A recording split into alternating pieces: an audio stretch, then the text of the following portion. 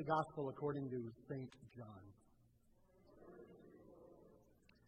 Now there was a Pharisee named Nicodemus, a leader of the Jews. And he came to Jesus by night, and he said to him, Rabbi, we know that you are a teacher who has come from God. For no one can do these signs that you do apart from the presence of God.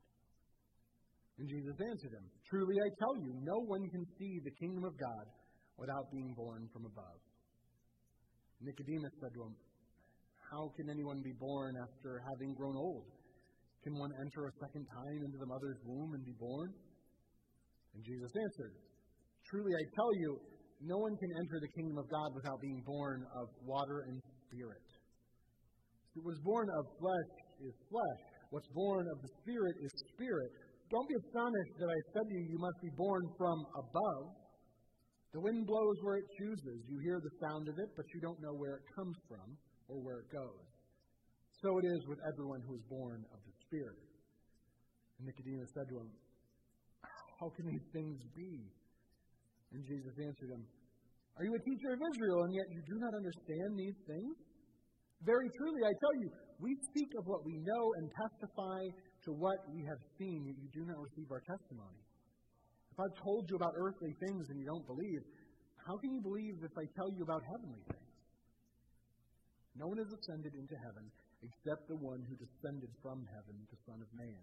And just as Moses lifted up the serpent in the wilderness, so must the Son of Man be lifted up, that whoever believes in him may have eternal life. For God so loved the world that he gave his only Son, so that everyone who believes in him may not perish, but have eternal life. Indeed, God did not send his Son into the world to condemn the world, but in order that the world might be saved through him. The Gospel of the Lord. You may be seated. So good to see everybody again, to worship with you all in person again. It's starting to feel kind of normal again. That's excellent. But I'm going to confess, I was very fortunate as a pastor here that I had a few little extra mini worship opportunities over the past year while we've been separated, because we did occasionally have to do very small, personal, family baptisms, because baptisms were still happening. We're still doing baptisms, and people were looking to have their children baptized. And what we'd do is we'd have a small gathering of the family, and what we'd do is we'd set up a little table here with a computer for a family to attend, when we had restrictions on how many people we could have, through Zoom.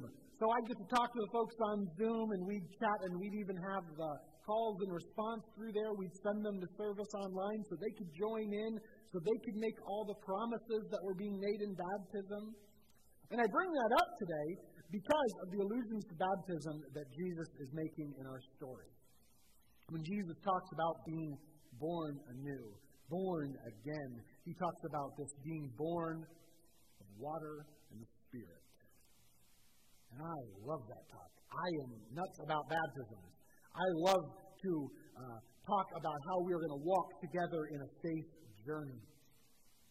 So specifically, the words in baptism that I like the most is the stuff that you guys say when we do a baptism and we ask the community questions about, like, are you going to pray for them?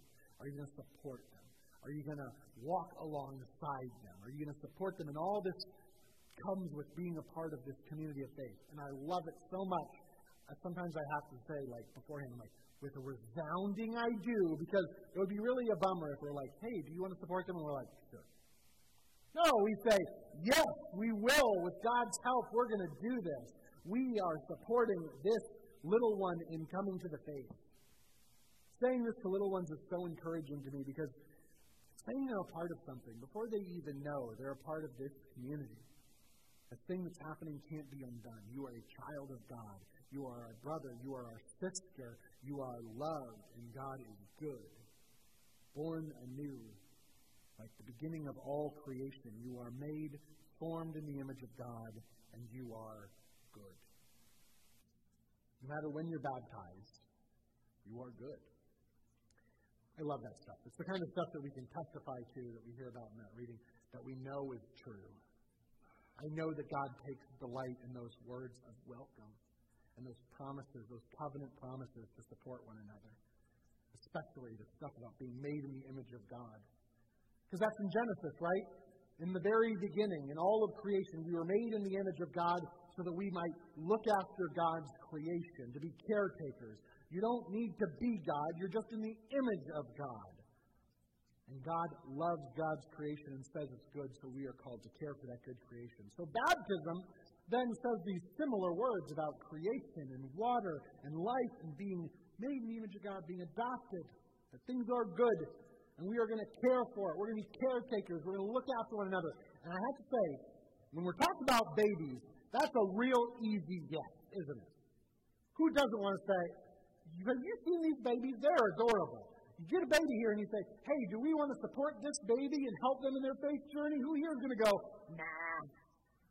No, we're like, yes, absolutely. Just look at them. It's even part of our tradition. We kind of like walk the baby around and we're like, look at this new brother or sister. We're just so excited about it. People always start crying. It's beautiful. We love it.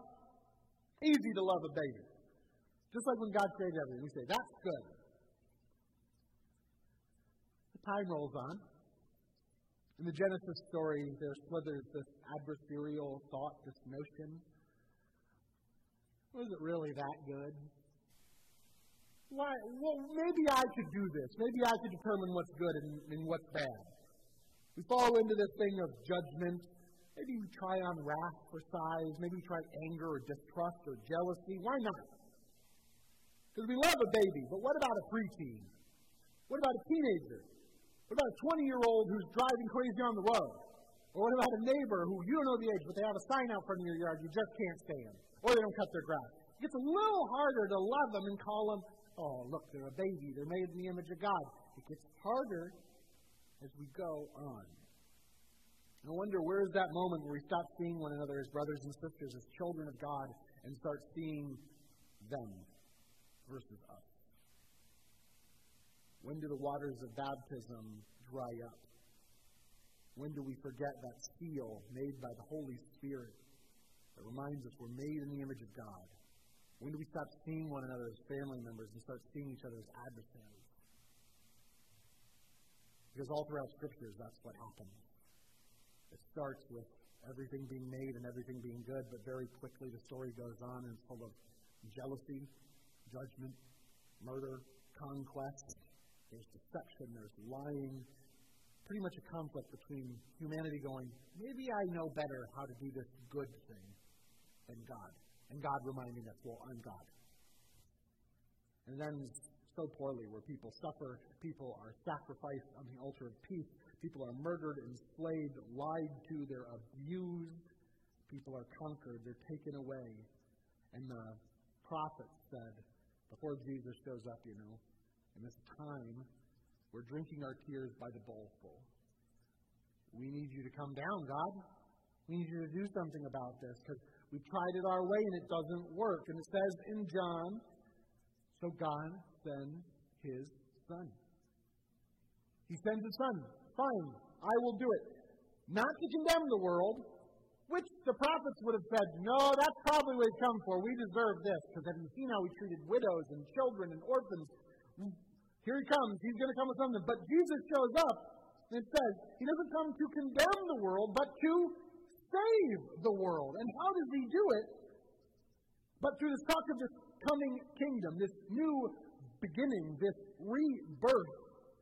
And He starts His ministry by being baptized and then instructs His disciples, you be baptized as well. In fact, all those who come to the faith, you baptize them. Bring them to this water and Spirit. Name them in the name of the Father and of the Son and of the Holy Spirit. It's Trinity Sunday. I was going to get there. Father, Son, and Holy Spirit. Baptize them in this name. The Trinity, I want to say in this story we're talking about today, is not a concept that we're going to study or parse out or work out mathematically. It's something I think the church needs to think about in recognizing the character of our God. That God is, always has been, before time itself, before stars, before light and darkness, God is a loving relationship. Father, Son, Holy Spirit. And in being baptized in the name of that loving relationship, we are adopted into that family, into that relationship. You are a part of something God ordained from the beginning. You are a part of that loving relationship as well. So like I said, we did a lot of baptisms, surprisingly, during the pandemic, hosting families, having people come in here. It was absolutely beautiful to continue to welcome people into this fold. In the midst of a time where we all feel quite separated physically, it was beautiful to say, we are so happy you're here.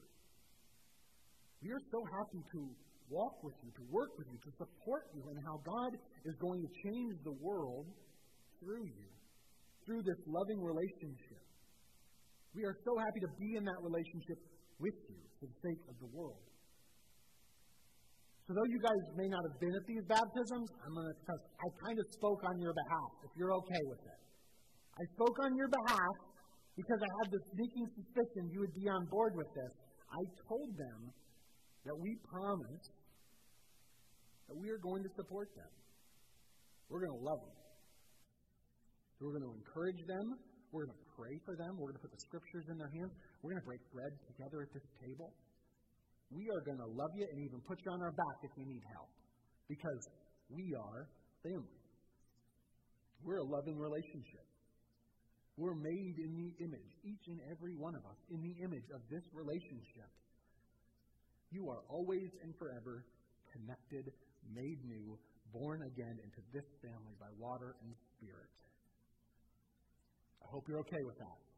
I said that. And I hear this story and I think Nicodemus sounds kind of strange, but I think Nicodemus isn't as lucky as you and I are.